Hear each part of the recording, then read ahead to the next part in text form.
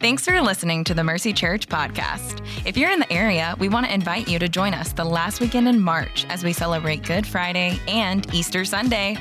Good Friday services will be at 6 p.m. on Friday evening, and then on Sunday morning, we invite you to join us for a time of worship, a message, and baptisms. Bring your friends, your family, and if you feel so led, invite your coworker, cashier, or barista to join you. Services will be held at regular service times at all campuses. To learn more, visit mercycharlotte.com/events. Again, that's mercycharlotte.com/events.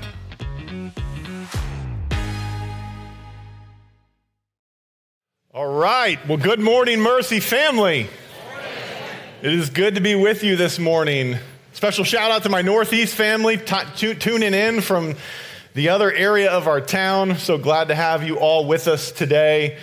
Listen, you guys might not know this, but Mercy Church just celebrated its 7th birthday a few weeks back. Yeah, let's praise God for all that he has done at Mercy, and let's continue to ask him together to do far more than we could imagine or even ask of in the years to come.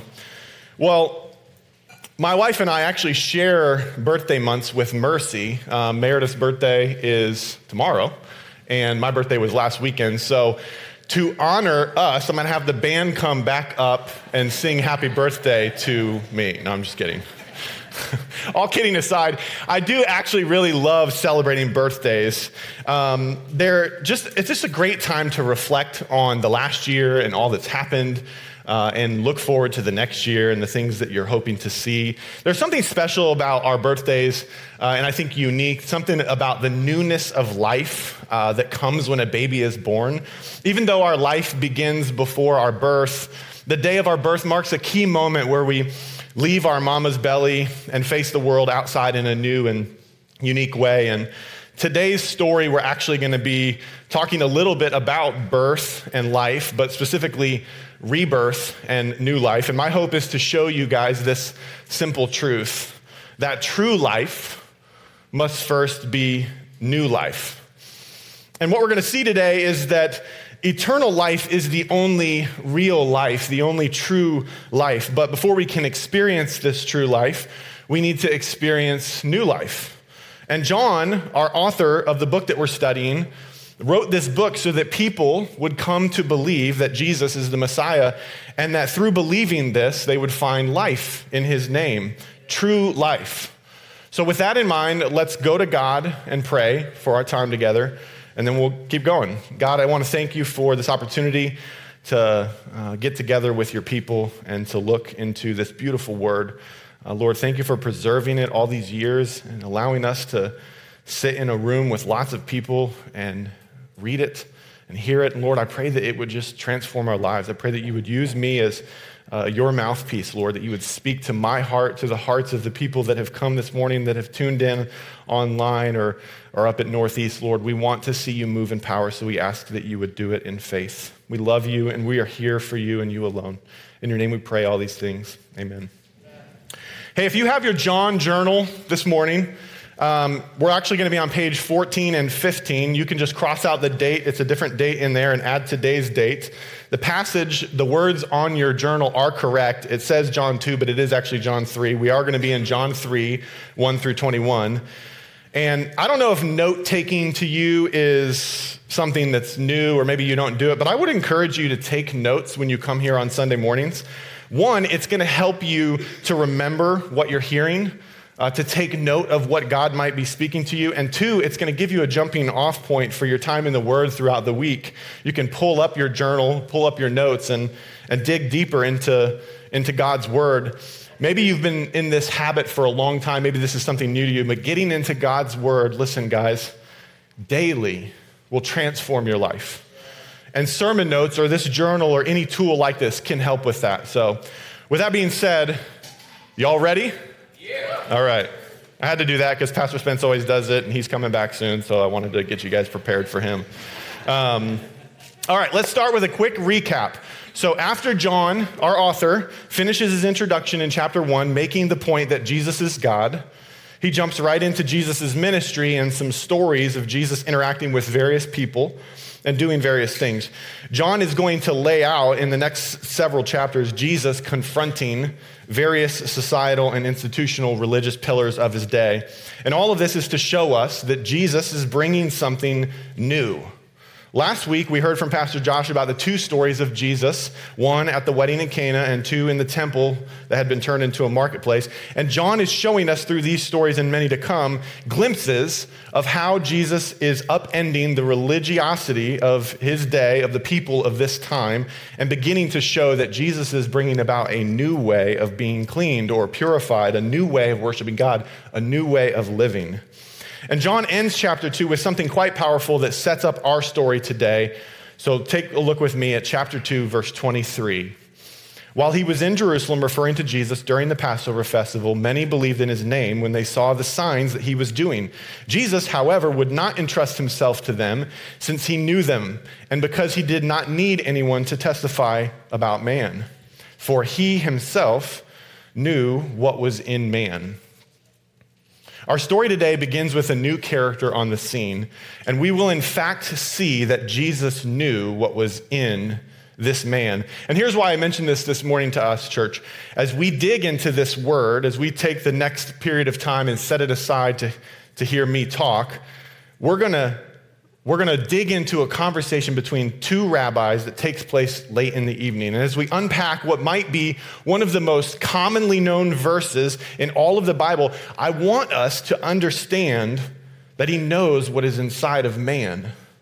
He knows what is inside of woman. He knows what is inside of you and me this morning.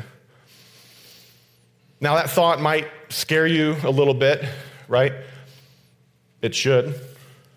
Think about it for a second. Imagine that if we could all see your thoughts. Imagine if we could see all of your motivations. Imagine if we could put on this screen all of your fantasies. It's not just the things that we would be embarrassed of that Jesus knows, though. He knows what makes you happy. He knows what makes you laugh. He knows what scares you the most. He knows what triggers deep hurt. This verse is saying that God or Jesus knows these things. And listen, they matter to him. My friend, the fact that Jesus knows what is inside of you this morning can be terrifying.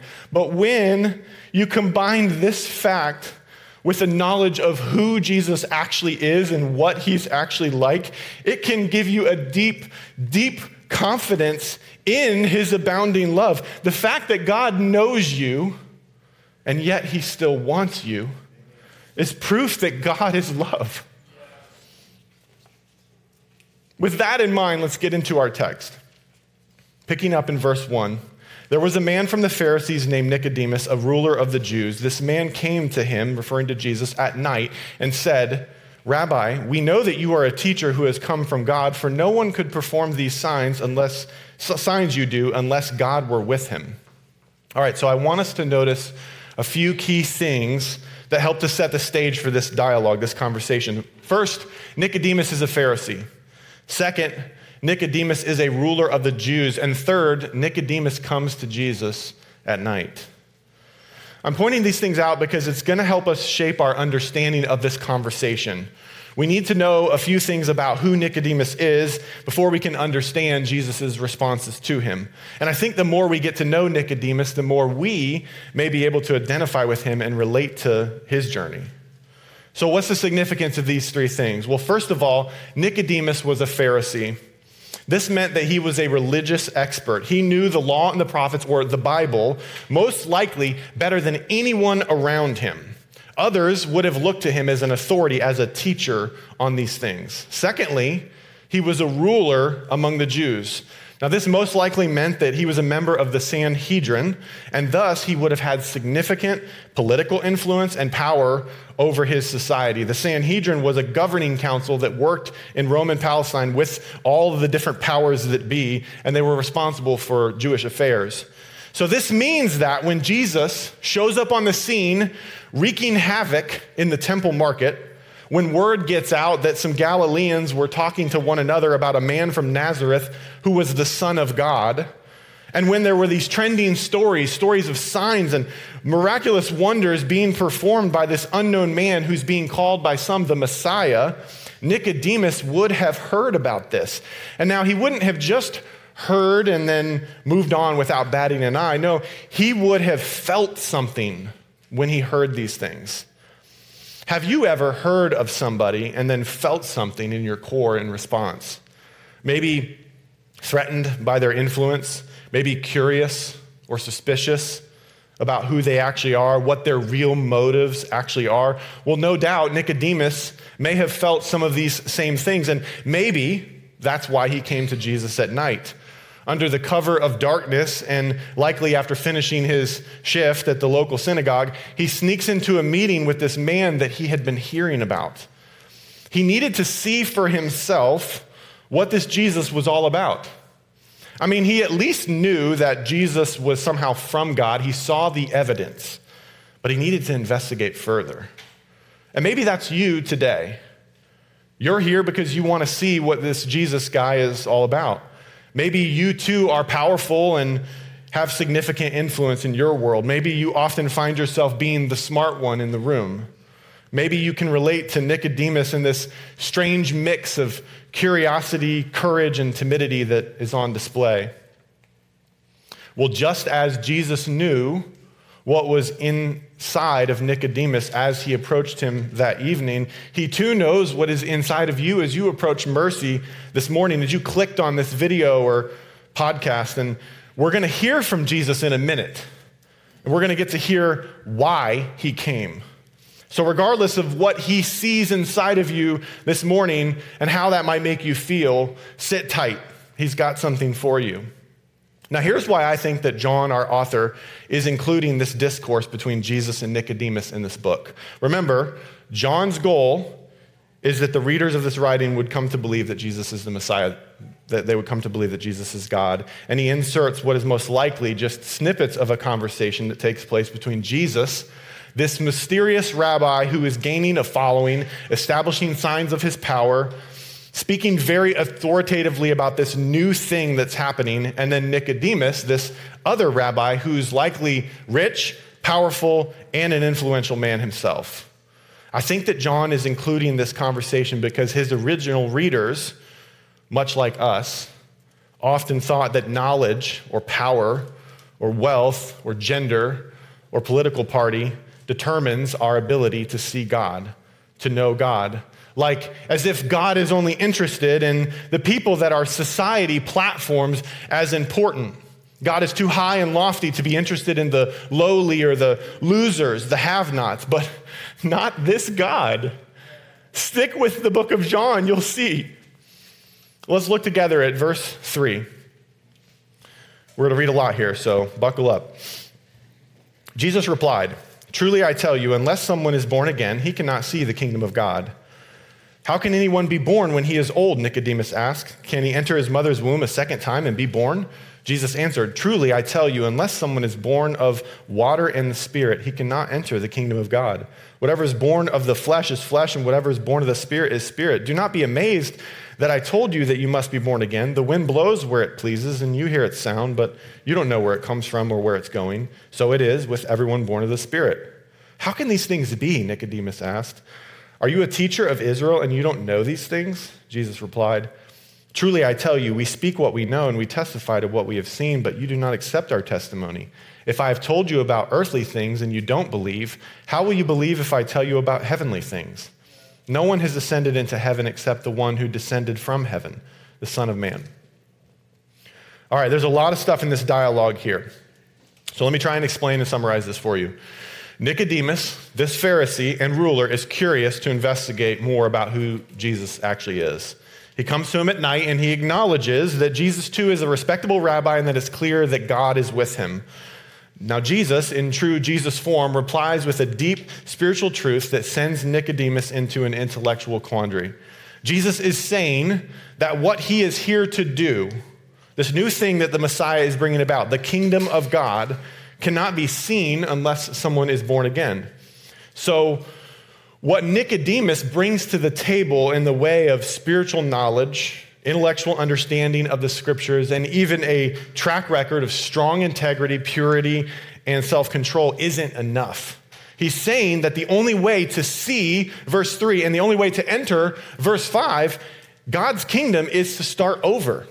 On our own, we are not able to see or enter God's kingdom. So when we must ask ourselves, what must one do to see what God is actually doing to enter God's kingdom? And we can see the answer here. One must be born again.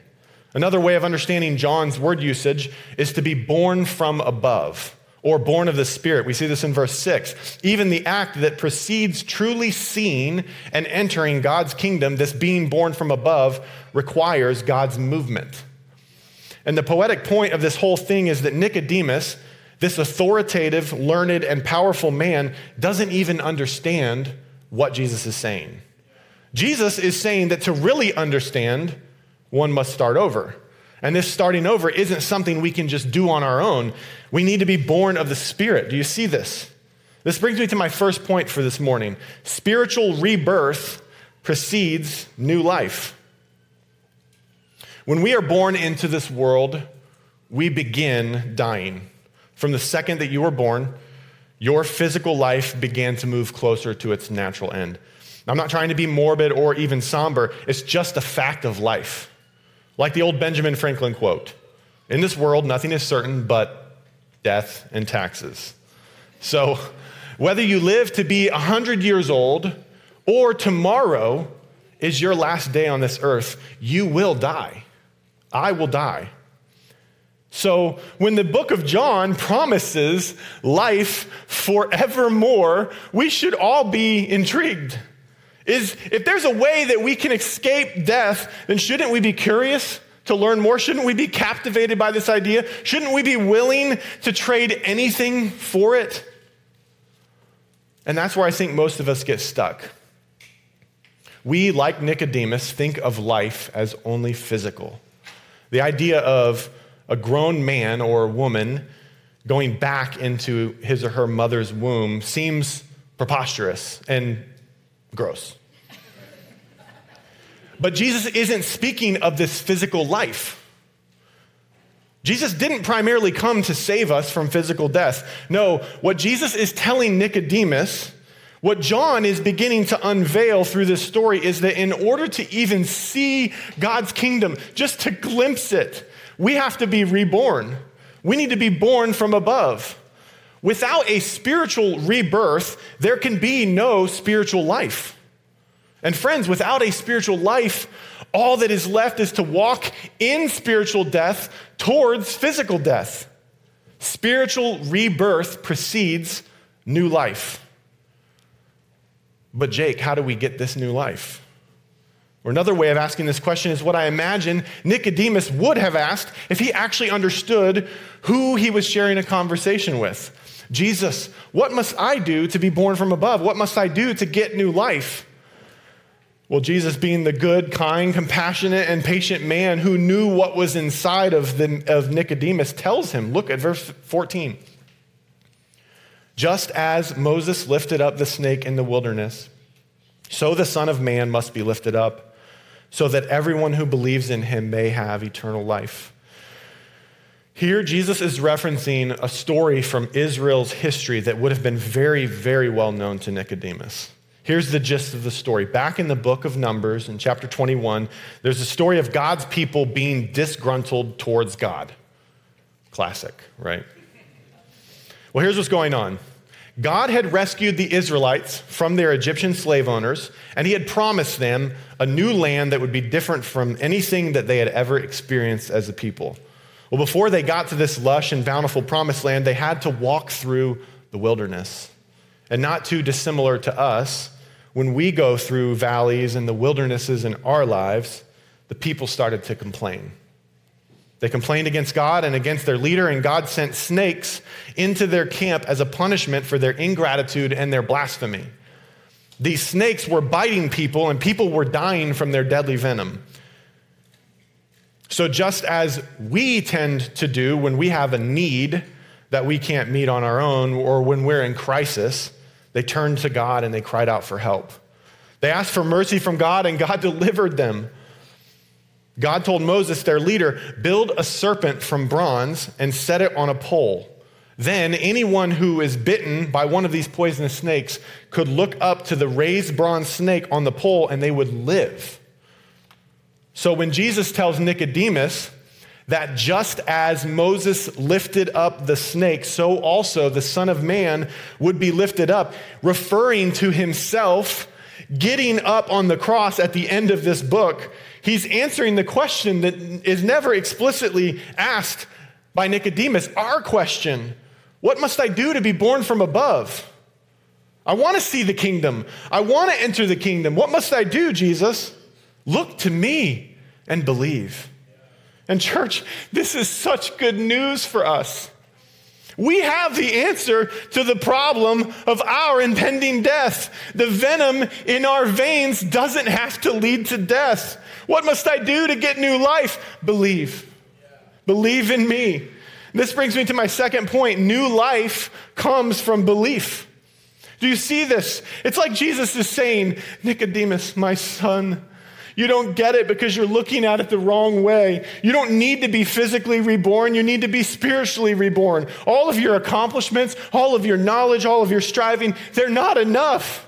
You must be born of the Spirit. And I must do this work in you. And the new life, the eternal life that I've come to bring you only comes through belief. Belief in me. I am the greater bronze snake. When I'm raised up for your sins, for your shortcomings, for all that you've done, look to me. I won't condemn you. I offer forgiveness. Do you believe me? Would you just believe me?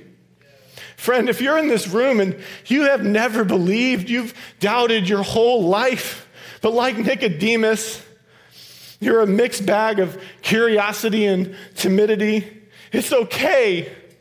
He knows what is inside of you.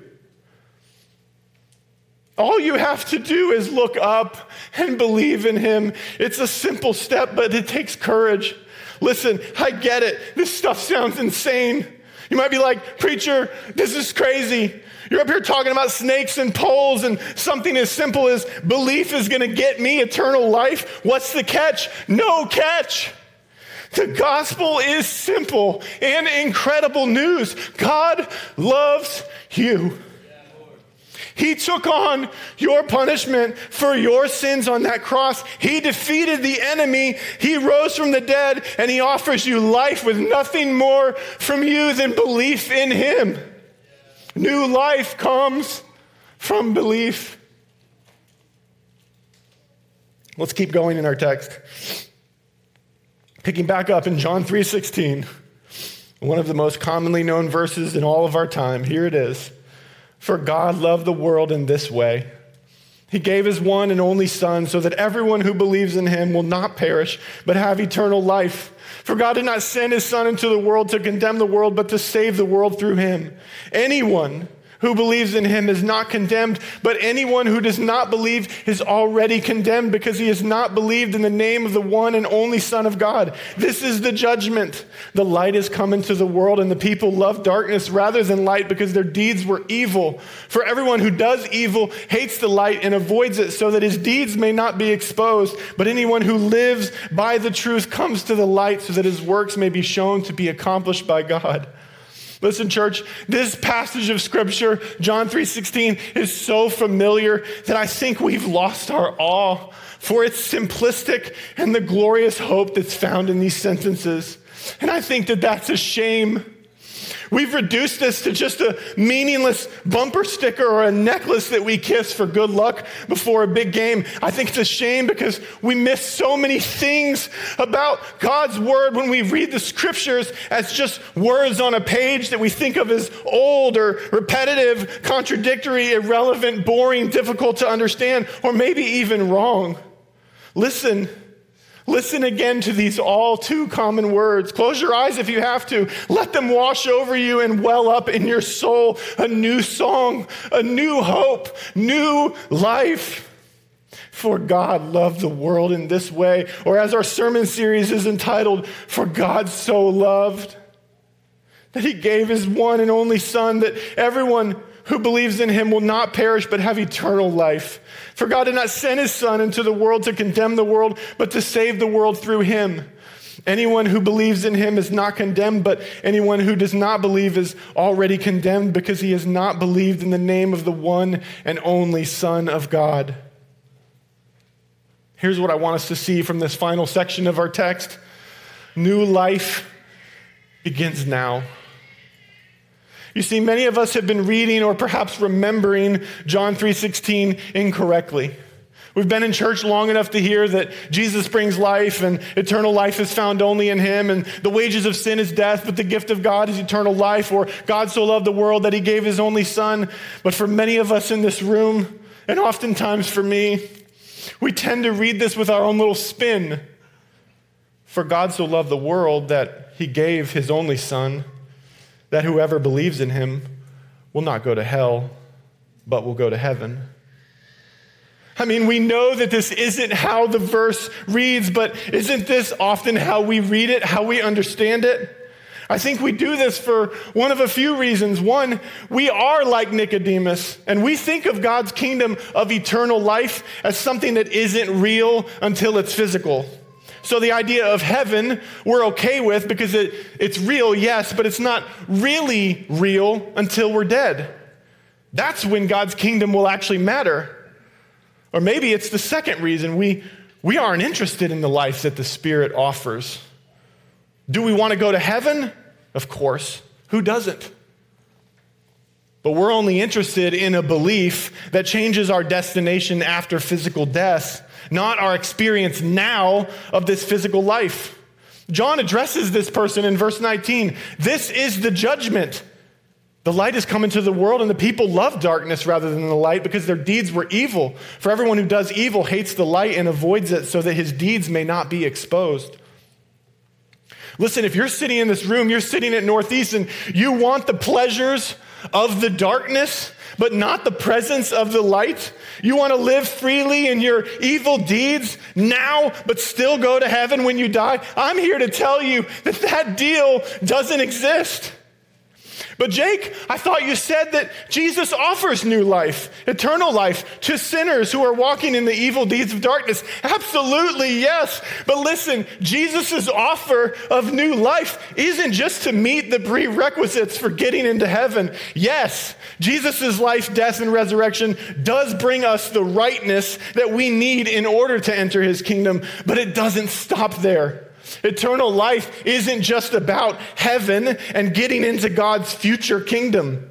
Those who are spiritually reborn into new life through genuine belief, they don't keep on sinning, at least not like they used to before belief. The Apostle Paul, who writes several books in the Bible, teaches us that there is no condemnation for those that are in Christ Jesus, and that the Spirit of God dwells in those that are in Christ, making them dead to sin and alive to walk in righteousness and obedience, godly obedience. This means that when we truly believe in Jesus, his Spirit comes into us and dwells inside of us. And his Spirit, as he lives inside of us, makes us continually, over time, transformed more and more into Jesus' likeness, into perfection. This won't equate to a sinless life here. Christians sin all the time. I sin all the time. You sin all the time. No, we won't be perfect like Jesus. But this new life will lead to more brokenness over our sins. It will lead to more awareness of our need for God. And it will lead to growth, spiritual growth.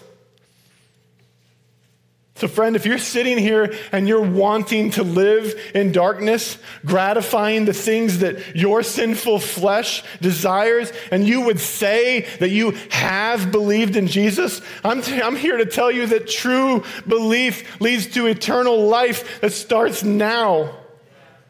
And isn't this true for all of us in the room? I mean, I think we all, myself included, we choose darkness sometimes to walk in death. We must stop. We must stop choosing death. We must stop, guys. When we choose to deceive, we choose death. When we choose to gossip, We choose death when we choose pornography. We choose death when we choose to pursue wealth over righteousness. We choose death when we choose to count on our record of good deeds as a way of earning God's favor. We choose death when we choose to cheat on our spouse. We choose death when we choose to mistreat others because of their skin color. We choose death when we choose to look at our bodies in the mirror with hatred for what's not right. We choose death when we choose to medicate our inner hurt with alcohol, food, exercise, sleep, hours and hours of mindless numbing of Netflix, ESPN, or Instagram. We choose death. Listen, if you're in this room and you're not broken over your sinful deeds, then you might not have the Spirit of God in you. You might not actually believe. You're dead. You're walking in death. How do I know this? How can I say this? Look at verse 18. But anyone who does not believe is already condemned because he's not believed in the name of the one and only Son of God. And later, for everyone who does evil hates the light and avoids it so that his deeds may not be exposed. Is that you?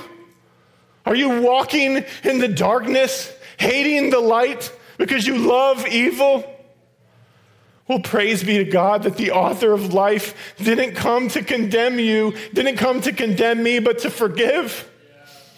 To save. He came to save us from our sins. And this saving is the beginning of true life. This brings me back to what I shared earlier. True life must first be new life. I've been chewing on this idea for the last 2 months. I knew that I was going to get to preach John 3:16. I mean, any amateur preacher should love such a slam dunk text. Just get up there and give them the old gospel. Eternal life, who wants it? But there's something about this text that I just can't shake. When I think about my life, how I make decisions, how my attitude is most often affected by my circumstances, how my desires are often first for my pleasure and my flourishing, how I'm often too scared or too tired to share the love of Jesus with others. And when I think about you, I think about my church and the things that I think you struggle with. When I think on these things, I can't shake this idea. What would it be like if Mercy Church, the Jesus followers who are part of Mercy Church, actually lived like this promise of eternal life is a promise for life now? Not just a promise for life after physical death, but a promise for life now. Life on September 25th, 2022. Life here. Life here in Charlotte. Life here in our homes, in our jobs, in our relationships, in our friend groups, in our families. This is the promise, church. When Jesus says that he offers eternal life, when John tells us that he's written this book so that the readers may have life in his name, when John 3:16 tells us that whoever believes in him should not perish but have eternal life, these words are talking about life now. Yes, then, but now. And this is what eternal life now could look like, an abundant life. John 10:10, I have come so that they may have life and have it in abundance. A transformed life. Romans 12:2, do not be conformed to this age, but be transformed by the renewing of your minds so that you may discern what is the good, pleasing, and perfect will of God. A desire-quenching life. John 6:35, I am the bread of life, Jesus told them. No one who comes to me will ever be hungry. No one who believes in me will ever be thirsty again. A life full of goodness and love. Psalm 23:6, only goodness and faithful love will pursue me all the days of my life, and I will dwell in the house of the Lord as long as I live. A life that overflows, church. John 7:38, the one who believes in me, Jesus, as the scripture has said, will have streams of flowing water flow deep from within him. A life of abundant joy and eternal pleasures in his presence. Psalm 16:11, you reveal the path of life to me. In your presence is abundant joy. At your right hand are eternal pleasures. A life where Christ is actually living in us. Galatians 2:20, I've been crucified with Christ. I no longer live, but Christ lives in me. The life I now live in the body, I live by faith in the Son of God who loved me and gave himself for me. Church, this is the promise that Jesus offers. He's come so that we may have life, eternal life, new life, true life. But true life must first be new life. So wherever you're at today, he knows what's inside of you. However these words land on your soul, know this, my friend. Every decision that we make moves us deeper towards life or death. We can choose to live, to fix our eyes on Jesus and walk in the newness of life that he freely gives us. Those who with deadly venom in their veins look up to him hanging on the cross and believe and trust in him. We can choose this life, or we can choose death. We can continue to walk in darkness. We can continue to do evil and to hide from the light. We can keep pretending like we won't get caught or that it's not that big of a deal. It's not really hurting anyone. We can choose death. The invitation to life is for all. Everybody. Which will you choose? Listen, church, as we close out this time in God's word, I want us to respond.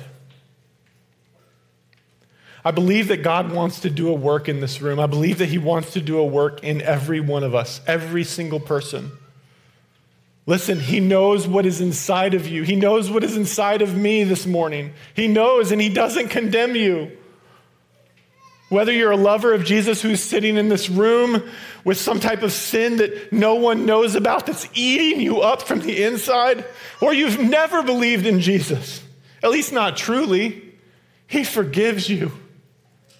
He saves. Later in your Bible, there's a book called 1 John, where our same author writes these words. 1 John 1:8, if we say we have no sin, we are deceiving ourselves and the truth is not in us. But if we confess our sins, he is faithful and righteous to forgive us our sins and to cleanse us from all unrighteousness. So here's what we're going to do. The band is going to come up here, just like they always do. They're going to play a song called Amazing Grace. A wonderful song to bring us up from the depths of our brokenness into worship, gratitude, and newness of life. But as they're playing this song, I want us to use this time for confession. This isn't something that we do often around here, but confessing is a universal practice that arises from our need for reconciliation with God. It is a springboard for forgiveness.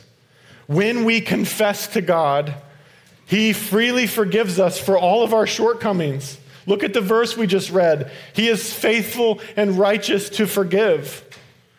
We achieve this forgiveness by acknowledging our wrongdoings and then turning away from them. We're going to do this together as a family by praying and talking to God. Now, you can pray in your seat. You can stand up and pray. You can kneel in the aisle. You can go to the back of the room or the front of the room. You can pray alone. You can pray with somebody. But confess your sins. And we're all going to do this.